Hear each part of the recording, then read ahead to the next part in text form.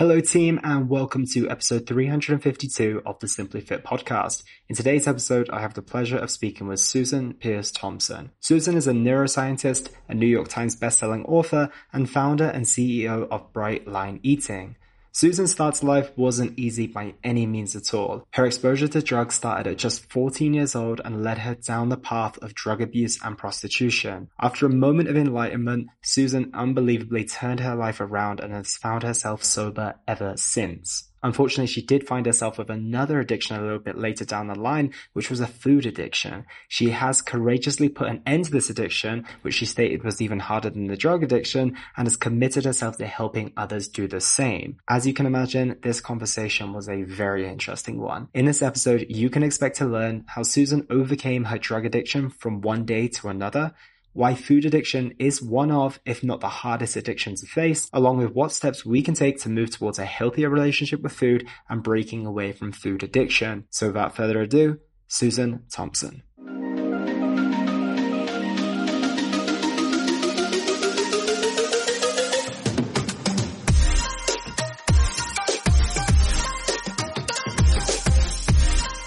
Susan Peirce Thompson, welcome to the show. How are you today? I'm great, Elliot. Glad to be here. How are you? I am super well. Thank you for asking. And I'm excited to have you here. Before we dive in today, I want to give a little bit of context to the listeners who may have not come across yourself before. So can you give us a bit of background on who you are and what it is that you do? Yeah, sure. So I am a brain scientist. My PhD is in brain and cognitive sciences, and I teach people how their brain blocks them from losing weight. So I especially work with people who experience cravings with food and food obsession. Sometimes when they start to eat, they lose control over how much they eat. The people I work with typically have a weight struggle, sometimes a lifelong weight struggle. Or they might be, in a right-sized body, but, battling with their weight in their mind and obsessed over what they've eaten or not eaten, how many miles, how many calories, how many pounds, whether they're on their plan or off their plan. And I help people to break free from all of that. And, the way I came to do that work goes way back into my history, but that's essentially what I do. Amazing. And I'd love to go back into your history. So where did the journey all begin for you? It all began for me with a mushroom trip when I was 14 years old. And I'm serious about that. What happened for me is I started using drugs as a teenager, and I already had a bit of a weight problem at that time. I wasn't a fat kid, but I was chunky. And, by the time I was 11 years old, I weighed more than I weigh now as an adult. And when I was 14, I started doing drugs to manage my weight, to have fun, to meet boys, to explore the world. And, mushrooms are an amazing psychedelic experience. But thanks to our language that just has this one word, drugs, I just said, oh, drugs aren't bad. They're good. And I just committed to doing them all the time. So unfortunately, the psychedelics progressed to speed, to cocaine, to crack cocaine. And I dropped out of high school. And by the time I was 19 years old, I was a prostitute and smoking crack all the time. I had a moment of clarity just a few days after my 20th birthday and got clean and sober due to a series of miracles that unfolded in my life, which basically was a guy that I'd met at a gas station at 3 a.m, took me to a 12-step meeting for drug and alcohol recovery on our first date. And oh, wow. I got a 24-hour coin, and I haven't had a drink or a drug ever since. I started working a program. I started working the steps. And so my drug and alcohol addiction really got handled it wasn't easy. I had cravings on and off for a long time. I had to work my program really hard. But once I stopped using drugs and alcohol, I never went back to them. So I've been clean now for 28 years. Congratulations. Thank you. And super grateful for that miracle. Super grateful. But my addiction just jumped right over to food, and I got fat really fast. I knew that I would. I knew that as soon as I stopped smoking crack, I would pile on the weight, and I did. And by my mid-20s, I was clinically obese, living with clinical obesity. And I did try 12-step approaches for food, and there's many 12-step food programs. And I went to lots of meetings. And what I realized through those years as my weight was climbing, but I was trying to address my food addiction, is it's not always clear what the first drink is when your addiction is food. You know, when you're an alcoholic, you can stop drinking alcohol. And as a matter of fact, processed foods are the only substance addiction that you can't just stop using the substance. Every other substance addiction, nicotine, caffeine, alcohol, opiates, amphetamines, all of them, you can just stop using it. And with processed foods, you can stop eating processed foods, but you can't stop eating all food, which leads to the question of where's the line, what I call a bright line. Where's the bright line between the foods I eat and the foods I don't eat, or when I eat and when I don't eat? And it took me 8 years of mucking around in various 12-step food programs to find a system that worked. And meanwhile, I was doing well academically. So I was a high school dropout when I was smoking crack. And we have a system. I was living in California then. I'm from San Francisco, born and raised. And we have a system in California, really through most of the United States, called the junior college or the community college system, which really can serve as a on-ramp back to education. And so I took a high school equivalency test. I went to San Jose City College. I transferred to UC Berkeley after doing really well for a year at San Jose City College. I crushed it at UC Berkeley, got straight A's. And it's at UC Berkeley that I started studying the mind and the brain. And then I went on to get a PhD in that. And I spent 16 years as a college professor, teaching people about lots of things, including the psychology of eating. I started teaching a course on the psychology of eating. I taught positive psychology, cognitive psychology, all sorts of courses. But I started teaching the neuroscience of food addiction. And when I was 28 years old, I lost all my excess weight myself. So I went from obese to slender. I guess that's 19 years ago now. And I've been in my right-sized body ever since. And now I married the two. So the approach, to having bright lines for food, like not eating sugar, not eating flour, having clear boundaries around your meals and around your quantities, to handle both the substance addiction and the process addiction for food. I teach people how to do that now in a program called Bright Line Eating. So, that's kind of the story of how it all came about.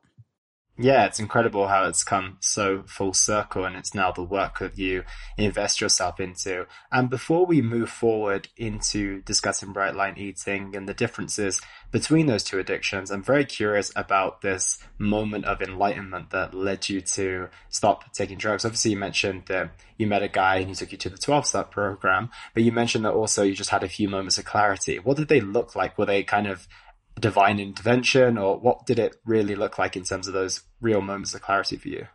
Yeah, great question. I think of it now as divine intervention. I didn't have a higher power in my life then that I was consciously aware of. Mm-hmm. But the moment, it was one moment, and I remember it very clearly. I was in a crack house where I used to smoke. So this was a hotel in San Francisco called the Mission Hotel on Mission and South Van Ness. A very, very seedy hotel where you could pay for a room by the hour or the day or the week or the month. And it was a nasty, nasty place. And I was in this room with this guy named Joe Brown. I always had money because I was making a lot of money as a prostitute and as a call girl. So I would show up there whenever I wanted to, basically. I always had crack rocks on me. So, Joe Brown had the room, and there was this other couple. I don't remember who they were, but they were kicking heroin. They were like shaking on the floor. They were kind of flopping around like fish outside of a boat or something.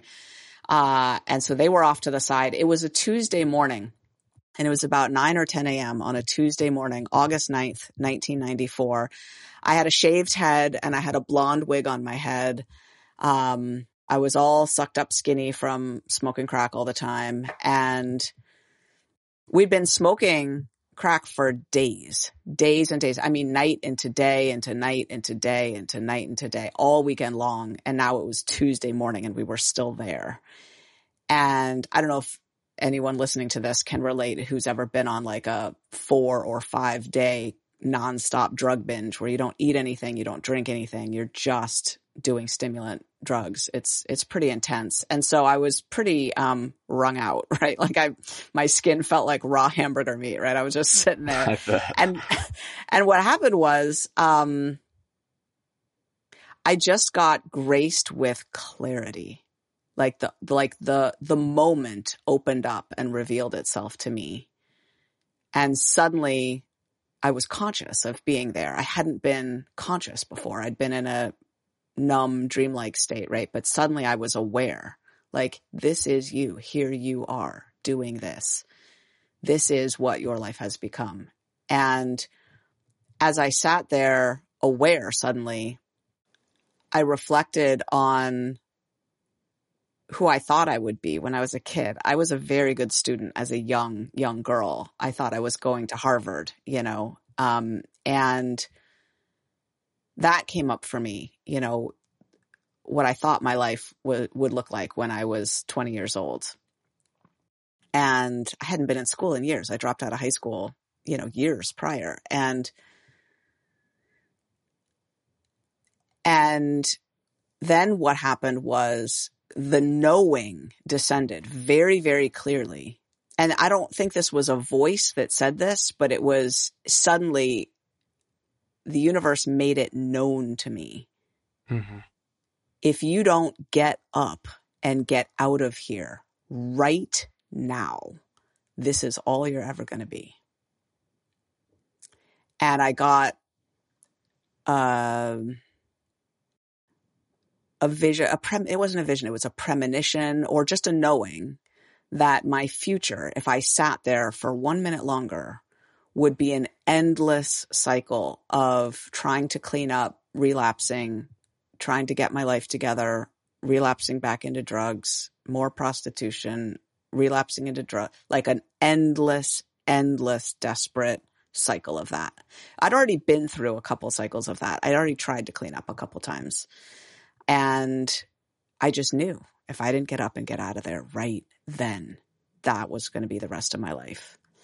I sat with that clarity for maybe 3 or 4 heartbeats. And then I just grabbed my jacket and I walked out the door. I didn't say anything to anyone. I just left. And then, I wasn't living any place at that time. I didn't have a key to a place that I lived. So I got out into the bright Tuesday morning in San Francisco and I didn't know where to go. So I drove. I had a car that I was driving. It was my mom's car. She was out of the country studying yoga in India at that time. And so I was driving my mom's car. I got into my mom's car and I drove it over to this guy Baltazar's house. And he was this rich guy that I would stay with sometimes. And he lived in this high rise and I had to get through security. And then I got up to Baltazar's house and he opened the door and he looked at me. I could tell by the way he looked at me that I didn't look too good. And he kind of gave me that look. And then he was, on the phone to, Tokyo and Greece or something doing deals on his fax machine. So, he pointed me to the bedroom. He's like, oh, go in there, sleep it off. So I went into his bedroom and he was the consummate bachelor. He had no decor in his bedroom, which meant that as I sat in his bed, I was staring at a big blank white wall. So I'm sitting in this bed, I'm staring at this blank white wall and the wall is kind of swimming in front of me. And at that moment, I just remember being completely out of ideas of what to do next, like with my life. Like I sat there and stared at that wall, I think for quite a while and I had no idea what to do. So I laid down, I slept, and I woke up. And the moment of clarity passed. Like I just felt pretty good. I showered, then I felt really good. I put my pager on my hip. I was thinking I was going back to work that night. And then I just happened to have this date with this cute guy. And he took me to this meeting and I listened to this speaker and I got a 24-hour chip and suddenly I was like, oh yeah, I'm going to not drink and use drugs anymore. And I got that 24-hour coin.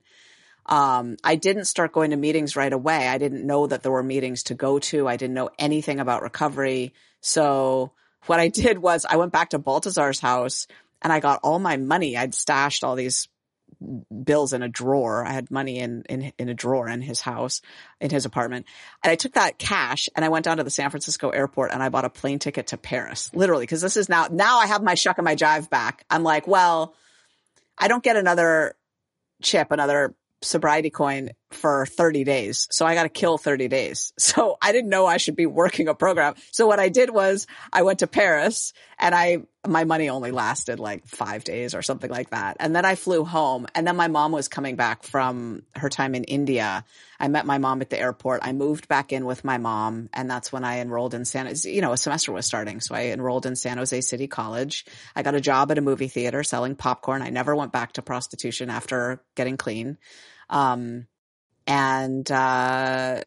got a legitimate life from there. I worked at a movie theater. I went to community college. Then I was off to UC Berkeley, and it was all, other than my food started to tackle me and strangle me. But academically, I started to do really well from there, and I started working the 12 steps. Anyway, that was the moment of clarity. That was the turning point.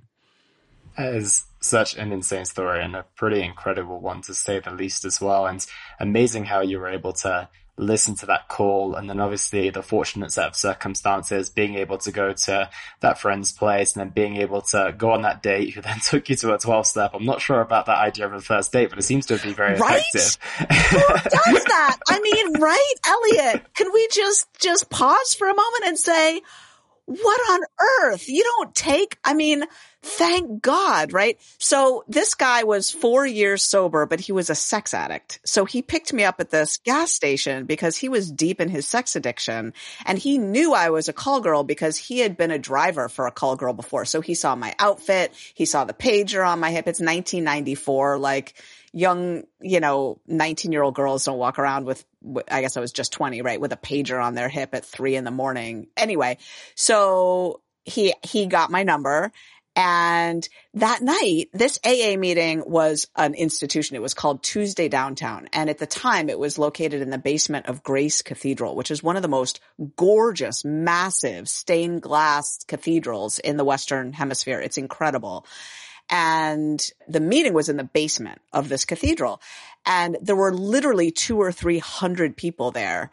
And it was just the place to be. And he was just self-centered enough, just self-absorbed enough that Tuesday Downtown was where he went on Tuesday nights. Like, he liked to be with his friends. And so he just took me. And he asked me, do you want to go to a meeting? I didn't know what he meant, though. To me, a meeting was like where business people do business or something. So I thought I might wait in the car and then we would go out and party. That's what I thought was happening. Anyway, yeah, that was totally bizarre. But it saved my life. It literally saved my life.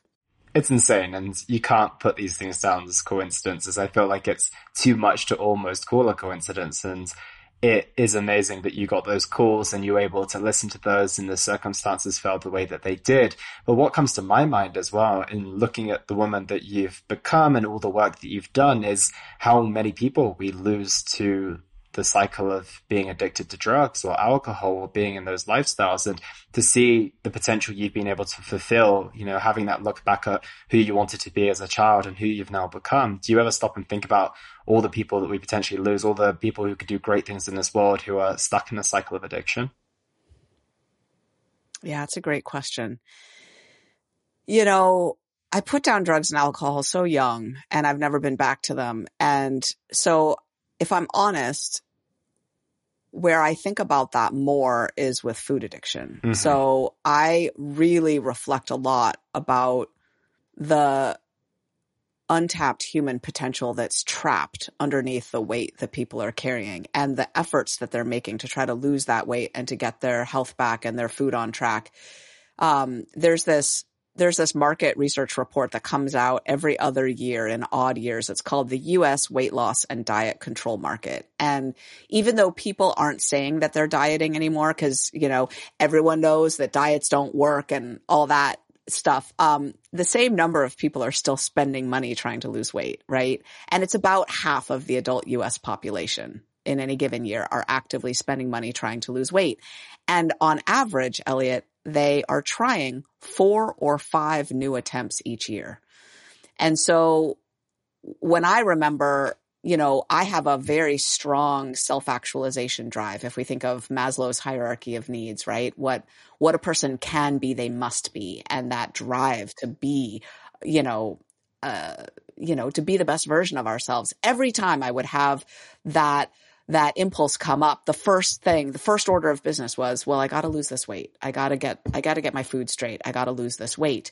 And when I think about the person who's going to solve cold fusion, right? We recently had a breakthrough in fusion, right? But it's still nowhere near solving our energy needs. But the person who's going to really solve cold fusion, I think they're probably not even working on those equations because they're trying, paleo for the third time this year. They're trying to go keto again and measure their ketone. Like people are just stuck in these cycles of trying to manage their food, and so much of our life force is consumed by this. I used to teach the psychology of eating and body image, a college course, right? And at some point during that course, I would draw a big circle on the board, big circle.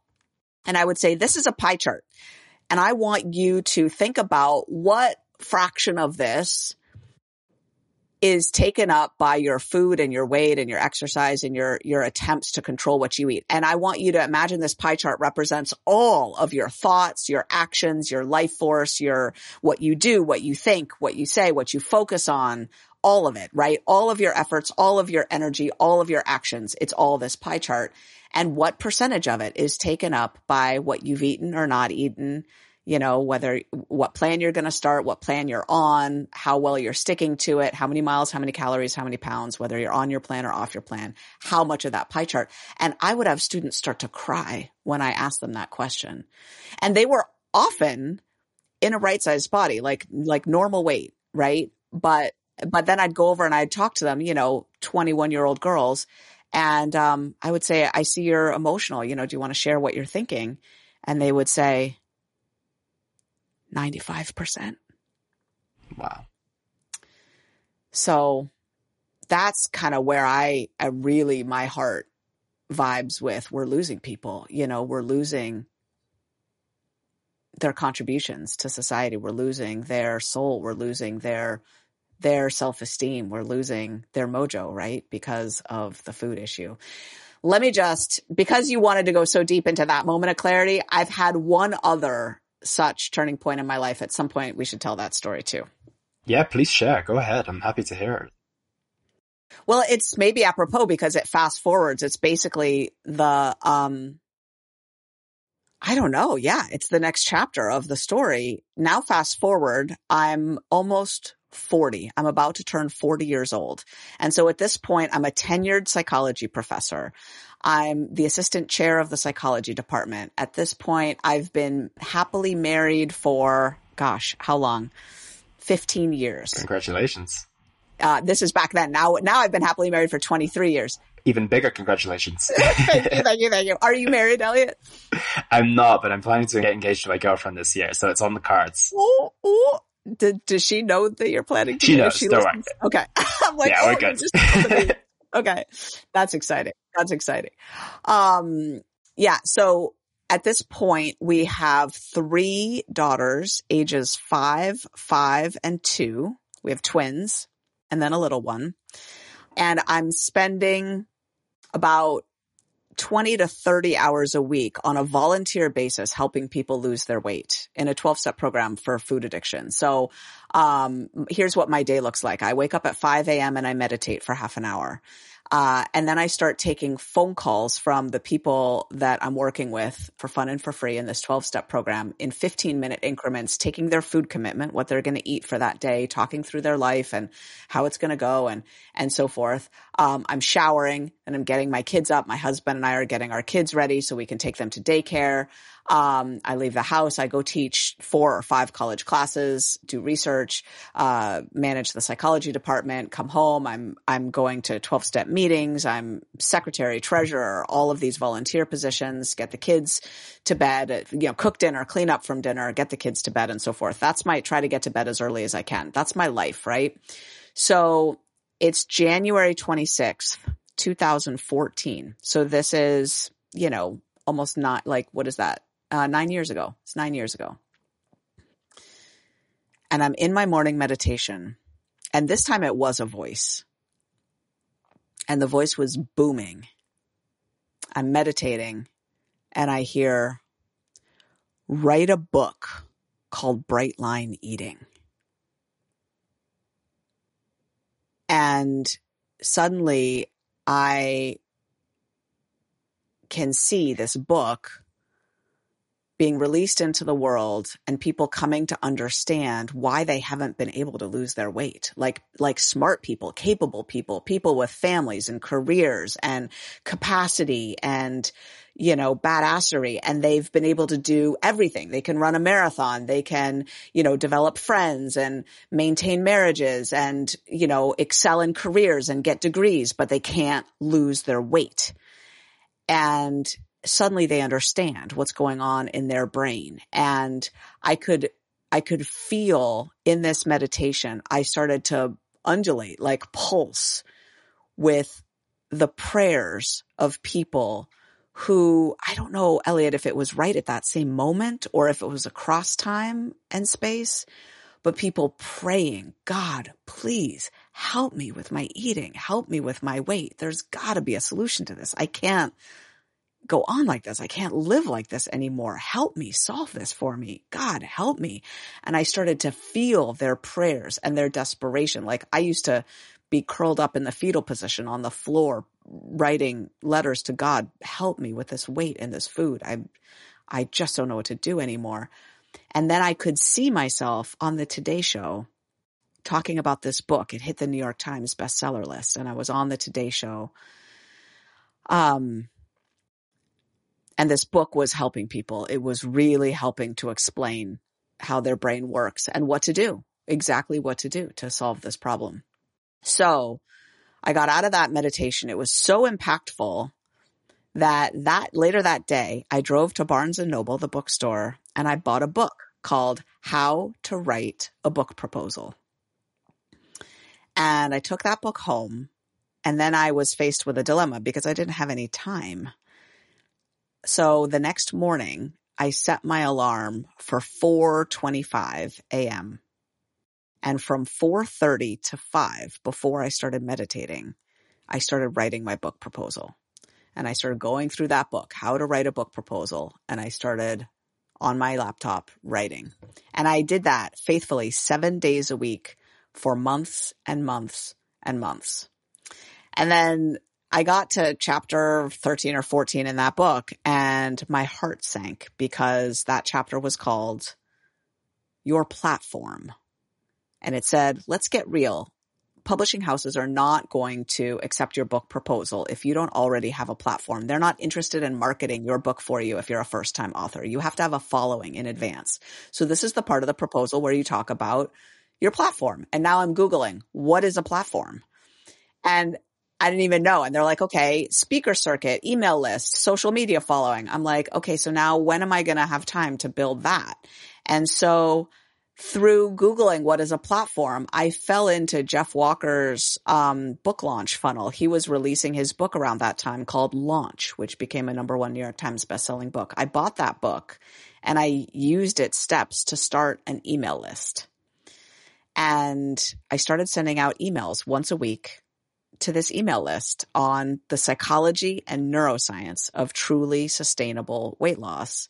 The email list within a year was over 100,000 people. And I had an online course. Now it's been 9 years, over 2 million people have joined that email list. And within a couple of years, I had like 30 employees helping me to serve all the people. The book did get published. It hit the New York Times bestsellers list. I was on the Today Show talking about it.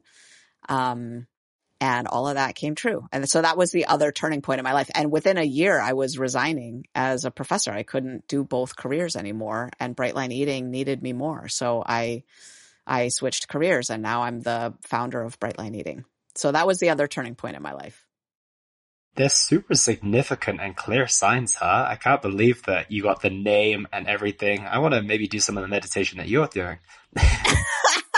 It's not fancy. It's the simplest thing. I sit for half an hour and I set a timer and I just don't do anything for half an hour. That's really it.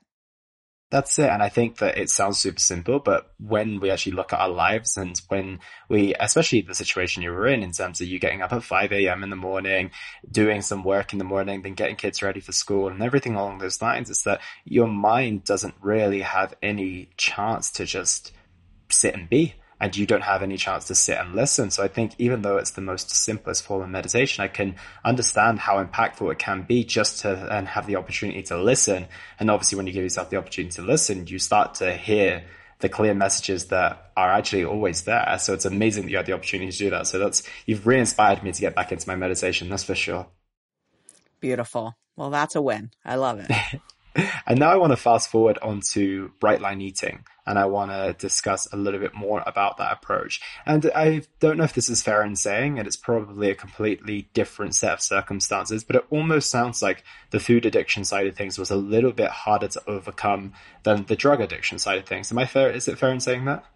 Super fair, Elliot. As a matter of fact, I make that point really loud and clear. In my third book, which is called Resume, there's a whole chapter called Food is the Hardest. And I outline the reasons why food addiction is the hardest addiction to kick. Food doesn't hit the brain the hardest. It's on par with alcohol and nicotine in terms of the strength of the substance addiction, in terms of the dopamine response and so forth. For anyone out there who's confused about whether food addiction is real, just ask any neuroscientist who studies addiction in the brain, and they'll just point to a brain scan. I mean, it's very, very clear that dopamine downregulation in the nucleus accumbens looks identical in someone who's obese and addicted to food versus someone who is addicted to cocaine, heroin. It looks identical in the brain. And I shouldn't have said obese, actually, because the person doesn't have to be obese. They could be slender and addicted to food just as well. But food is the hardest, not because it's a stronger response in the brain, but because it's all around you. You can't escape it. And it's socially pushed. The cues to consume it are nonstop. You can't completely abstain, which means you're always trying to deal with what and when and how much. And that's what bright line eating helps with a lot. But even still, let's imagine you're eating 3 meals a day. That means you're kicking the tiger. And, I mean, imagine if you were addicted to alcohol and you had to drink a beer in the morning and a shot of vodka at lunch and, a glass of red wine at dinner and never drink other than that. It would be a much harder job, right? And also, weight gain is problematic. So when you're addicted to food, usually but not always, you've put on weight. And then when you try to lose that weight, the brain really resists losing weight, and it actually sends you back into the food addiction when you try to lose weight. So it's as if you're addicted to alcohol. The more alcohol you drink, it causes lethal, deadly acne. And then when you get sober, you still have the acne. So now you try to address the acne, but the only treatment for acne comes with an overpowering desire to drink alcohol. And treating the acne sends you back to alcoholism. That's kind of the loop that you're stuck in with food addiction. And, and no other drugs have, as large an industry, the food industry, right? Trying to rehook you. So food addiction is the hardest, for sure. For sure, for sure, for sure. Yeah, and I was just thinking about like advertising campaigns, for example, is that you're never going to see, well, let's hope so, never going to see a huge marketing and advertising campaign for any drugs, any illegal drugs. You may see it for alcohol, but not nearly at the level that we see it for fast food or any different types of food. It doesn't even matter if it's fast food or not, but they're billion-dollar industries. So it's one of those things that's in your face at all times as well. So the big $1 million question to you, Susan, is how do we start to break free from our food addiction? Yeah, well, bright lines really help the clearer you can be about it. So a bright line is a clear, unambiguous boundary that you just don't cross. And we're right now facing a society that's very confused and misguided about how to get your food back on track. We are hearing messages of moderation and there are no bad foods. And, just listen to your body. And the reality is that people's brains and bodies work very differently when it comes to food. Those messages work for some people, and it's the privileged subset of society for whom, signals of hunger and fullness come very clearly. They naturally desire to stop eating when they've had enough food. They can just listen to their bodies. For some of us, those signals are really not working and they're not likely to be restored. And what's challenging is you really need to have a plan of structure around your eating. So we should not be eating all food. Not everyone should be eating all foods in moderation. So something like a third of the population has enough food addiction on board that they would experience more freedom and more success by actually never eating sugar, for example, than trying to engage with sugar in moderation. So the bright lines that I help people establish are sugar, flour, and meals and quantities. And so there's enough structure around eating that with every bite of food, whether it's like on your plan or off your plan, really, really clear lines. And then what happens is you get automaticity with your eating, kind of like brushing your teeth, where breakfast, lunch, and dinner end up being consumed just like brushing your teeth gets done morning and night. Really not using the willpower part of the brain, because willpower unfortunately doesn't show up for us reliably. It's not that we don't know what to eat. It's that, our willpower craps out at certain times after we're mentally exhausted, or we've been sitting in traffic, or we've been checking email or whatever. And suddenly we find ourselves eating something that maybe isn't the best, or maybe isn't the time that we wanted to be eating. So we need to build in a lot more automaticity. Now, I teach people how to do that step by step in my program. But that's the essence of it. People need a lot more structure than they think they do. So I work as an online health and fitness coach, and the biggest challenge I find for most people is the staying on track side of things. It's sticking to the structure that they've created, even when they may have even been the one who have chosen it. How do you get people to maintain their commitment to the plan, especially when there seems to be, and I don't like to use this word, but it kind of is fair to say, many restrictions in a way. If they can't eat sugar, if they can't eat flour, obviously they're probably allowed to eat fruit and stuff like that, but in terms of refined sugars and everything along those lines, how do you get people to be adherent to the plan when it does have a pretty decent level of restriction revolved around it? Yeah, totally. Great question. And a couple things. First of all, the plan itself has to be the right plan. Mm-hmm. Because, for example, a plan of meals and snacks, let's say a plan that involves eating 4, 5, 6 times a day, isn't going to be as effective or easy to stick to as a plan that involves eating 3 times a day or 2 times a day. Imagine, Elliot, how successful you would be just at follow through and adherence if your dentist said, Elliot, you've been doing so great brushing and flossing morning and night, but now I need you to do it 5 times a day. Yeah, that'd be tough. Right? You would fail at the follow through on that because you wouldn't have your supplies. You'd forget, right? And so not every plan is created equal. Just because it's a clear plan doesn't mean you're going to actually be able to do it in the flow of real life, right? And so I don't recommend eating any more often than breakfast, lunch, and dinner. Breakfast, lunch, and dinner are times of day where there's a pause, there's some clarity. You could build in some automaticity in terms of time-based and location-based cues that it's time to eat. But in between times, don't be eating. Like literally have a nothing goes in my mouth in between meals policy. So that's the first thing. Second thing is you got to really be cognizant of the substance addiction. So if people have anything on their plan that's re-triggering their addiction, it's like asking them to not continue to smoke cigarettes when they've been sneaking puffs of cigarettes here and there. It's like that's going to lead to a slippery slope. So you got to look at their plan. Mm-hmm. And so you might think it's quite restrictive. It might not be restrictive enough. In other words, if they're, including foods that have some sugar and flour in them, they're going to continue to be triggered and their brains aren't going to heal. So making sure that there's nothing addictive in their plan is going to be essential. So that's another thing. And then finally, they're going to need enough identity and community support around it. This isn't the kind of thing that people succeed at on their own in the wild. And the reason is that humans are herd animals, and doing something this radically different with your food makes you feel weird in your society of friends and family and coworkers and colleagues, right? And so you've got to band up with a group of people who are doing it like you do it to normalize it. And that identity has to get really strong. So in Bright Line Eating, I think of ourselves as bright lifers, and we do Bright Line Eating. We don't eat sugar and flour. You'll never hear one of us say, oh no, I can't have that cookie because I can't eat sugar right now, like as if they're on a diet, right? No, it's like, no, thank you. I don't eat sugar. And you can hear the identity in that phrasing, don't versus can't, right? So that would be another thing. Maybe the people you're working with are trying to just kind of do it in isolation. It tends not to work very well that way. And what we find in our program is the plan is very, very clear. And it's a very well-structured plan. When people leave the membership, like they don't renew the membership, intending to stick with the food plan, they do fine for about 6 months.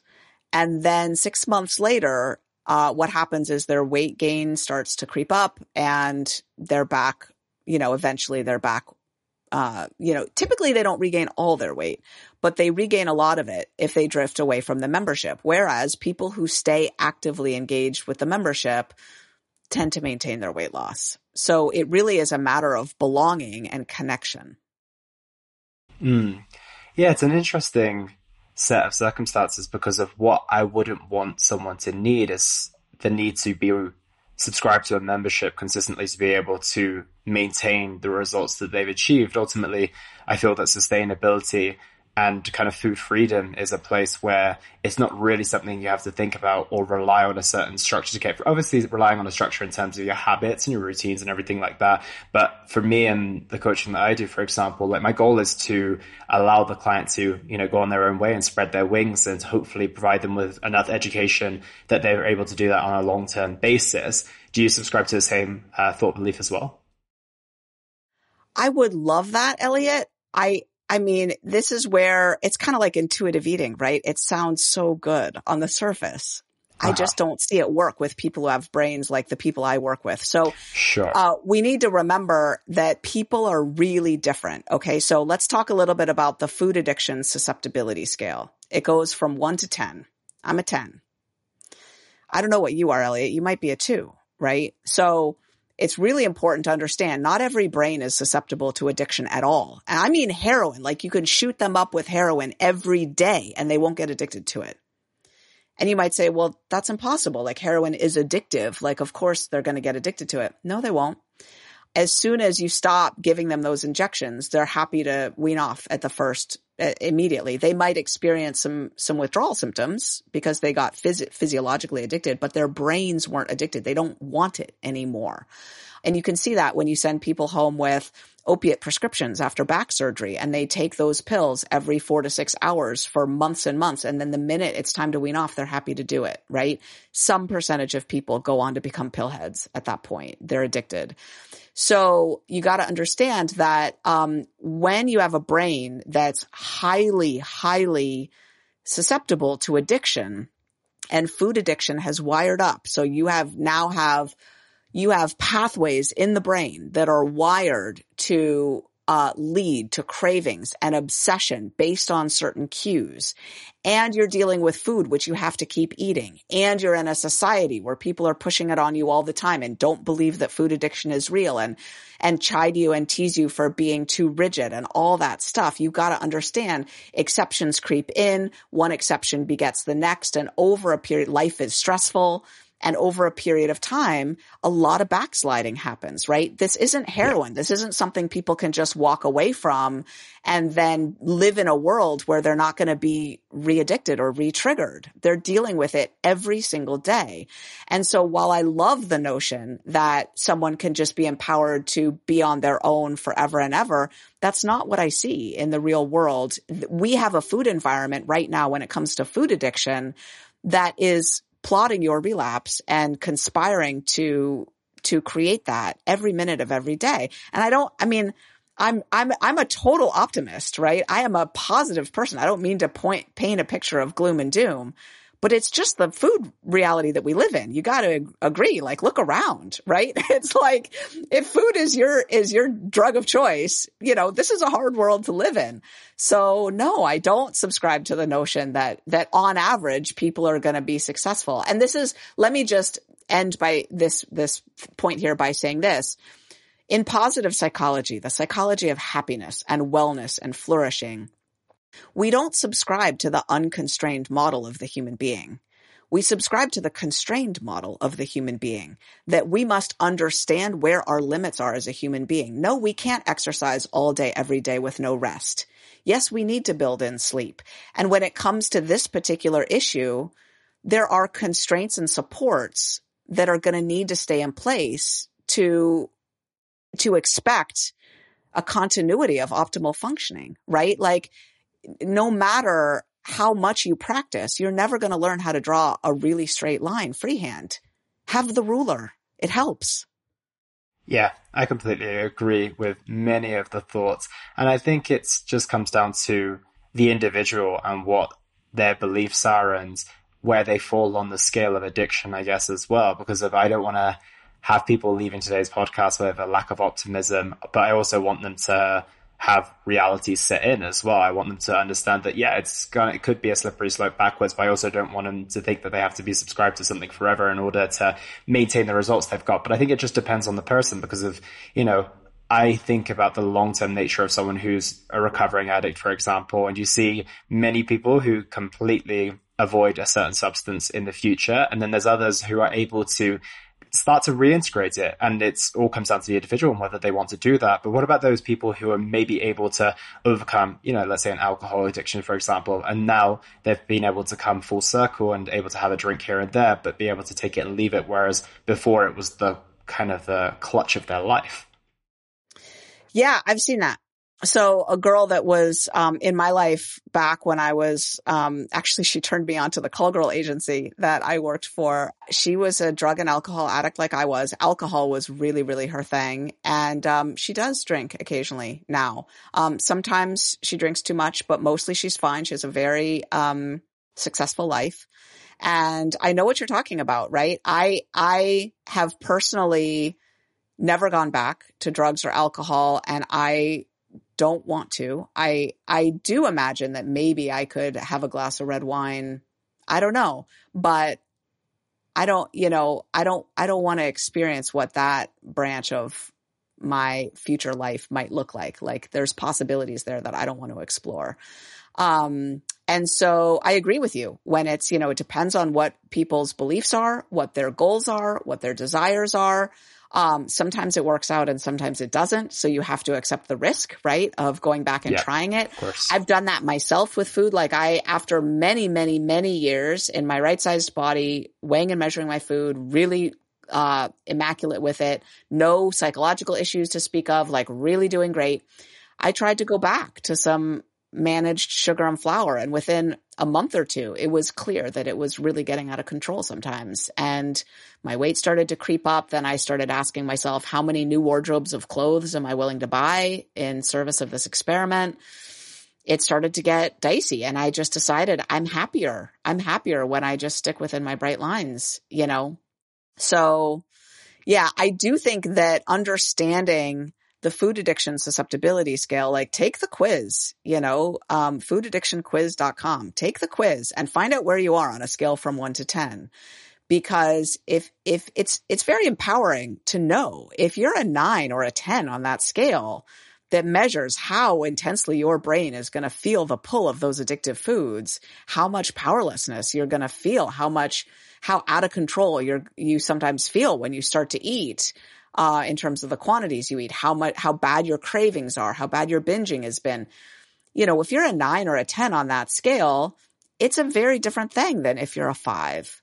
And people are really different. And I don't think we understand enough about the implications of that difference, that the susceptibility to addiction is a very real thing. And not everyone is equal on that.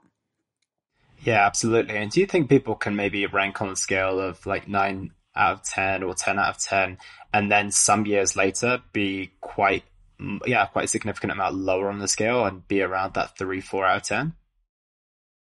Yeah, that's a great question, Elliot. So the quiz actually is phrased to reinforce the notion of this is just a neurobiological reality. So this is where my PhD comes in. There are multiple lines of evidence, and it's really, really well established now. Once fiber tracks are laid in your brain, once the wiring has wired up, it doesn't ever completely go away. What happens is you train your brain to not allow neural energy to flow down those pathways anymore, but they remain behind. So the best analogy is like a dry riverbed. If you've had water flowing over dry land long enough that it grooves a riverbed, and it's been years and years, so now it's a pretty deep riverbed, and then you stop letting the water flow in that direction and you redirect it somewhere else and you groove other riverbeds in other directions, you still have a dry crevasse there, a riverbed, like a, and so if you start letting water down it, usually it doesn't take too long before it's a rushing river again, right? And so this is where, from a neuroscientific perspective, it is true. That's the foundation of once an alcoholic, always an alcoholic. Are there people who've had alcohol problems who manage to drink normally afterwards? Yes, and they're more rare. And oftentimes they will kind of stumble and get blitzed drunk again, because the cues sort of lead them in that direction. So here's what I would say. Absolutely, with the right support and training, someone who's a 9 or a 10 on the scale can experience life as a 2 or a 3. That's the story of me right now. Right now, today, I experience my eating as a 1 or a 2 on the susceptibility scale. I have no cravings. I have no binges. I have no food obsession. I don't find it hard to stop eating when it's time to stop eating. Now, I weigh and measure my food. And if I stop using a digital food scale, the quantities become an issue again pretty quickly. But as long as I use my digital food scale, I have no quantity issue. I just eat until the meal's over. But I've experienced trying to go back to unmeasured eating, and it escalates pretty quickly for me, right? And so here's what I would say. If you've ever been high on the scale, you're always going to have to be more vigilant than someone who never was. That's what I'll say. Yeah, all of that makes a lot of sense, and it's good to get that context as well. And the next set of people I want to talk about before we do wrap up today is the next generation. You mentioned you've got 3 children. What approach are you taking with them when it comes to their food and their exposure to certain things like alcohol? I don't know if I'm sure that you're going to be very open-minded when it comes to the certain drugs that they might want to try in the future. Maybe that's not a conversation you want to touch now, or maybe it is. I'm sure that they've heard your story and everything along those lines. But what's your approach when it comes to, let's say, those different substances that they will have access to in the younger years of their life? Yeah, well, they do know my story for sure. One thing I'll be sure to do is to educate them that not all drugs are created equal. Mushrooms does not equal crack cocaine. So we need to be careful about the word drugs. And in terms of their eating, bright line eating is for people who need it and want it. It's not for kids. And so what I have done with my kids is I provide food at regular meal times. They eat sugar and they eat plenty of flour, but I don't serve a lot of junk food in my house. I serve foods that I feel good about serving. They get a lot of junk food out of the house, like every kid does in this day and age. It's really feeding kids in this day and age is really a bit of a nightmare, to be honest. Elliot, you're in for it if you have kids. Like raising good eaters is really hard in this day and age. But one of the things I find helps is something called the division of responsibility, which Ellen Satter came up with this. And the idea is the parents are responsible for providing the meals, when they happen, what's being served. And then the kids are responsible for whether and how much they eat off of what's being served. And so I followed that division of responsibility very, very strictly when they were kids. And so they get to so that meant that if I'm providing this well-balanced, well-rounded meal and all they want to eat is the rice and the butter and more and more and more rice and butter, that's fine. That's their choice. They get to choose what and how much they eat and whether they eat from what's provided. And in terms of drugs and alcohol, we'll see. We haven't, my twins are 14 and a half now, and they've had some challenges, but not yet drug and alcohol challenges. And we'll see. I'm glad I'm married so that my husband and I can figure it out together. Yeah, I'll have to get you back on for round 2 in a few years' time to see how that's going. And if there's anyone who can shape the course of that in an effective way, I have no doubt it's you and your husband, Susan. Thanks, Elliot. Thank you. Amazing. So to wrap up today, I have a couple of final questions for you. The first is, what impact would you like to have on the world with the work that you do? I would love for people to really understand, all people everywhere, food addiction is real, but not everyone's affected. Some people are affected. And for the people who are affected, a structured way of eating is going to be more helpful, and it's going to provide freedom, not restriction and restraint, freedom. Food structure provides freedom when you have a more addictive relationship with food. And as a society, we must do a way better job protecting people who are vulnerable to processed foods, including kids and people who are higher on the food addiction susceptibility scale. And so I don't think those foods should be outlawed or anything like that. I just think that we should be treating them a little bit more like cigarettes and booze, right? Because there's a lot of vulnerable people out there who are being sucked in way too young. Absolutely. And where's the best place that people can find you if they want to keep up with the work that you're doing, Susan? Yeah, brightlineeating.com, BRIGHTLINE, brightlineeating.com. And I put out a weekly vlog every Wednesday. I put out a new video for fun and for free so people can tap into that. And they can take the quiz at brightlineeating.com too, or foodfreedomquiz.com or foodaddictionquiz.com. Any of those links will take them to the quiz so they can find out how their brains stack up on that susceptibility scale. Fantastic. Thank you so much for your time today. It's been a truly fascinating conversation. I'll make sure all those links are in the description as well. Thank you again, Susan. Thanks, Elliot. Take care. And that was the Simply Fit podcast. I hope you gained a huge amount of value from today's episode. I feel inspired to improve your health and well-being. Be sure to search for Simply Fit in Apple Podcasts, Google Podcasts, and Spotify, or anywhere else you get your podcasts from. And go ahead and subscribe so you don't miss any future episodes. Also, if you like the episode, please don't forget to give it a 5-star rating. I'd love to hear your feedback or any questions you have. So reach out to me on social media. You'll find me on Facebook and Instagram at Elliot Hassoun. Thank you so much for listening, and I look forward to talking with you all on the next one.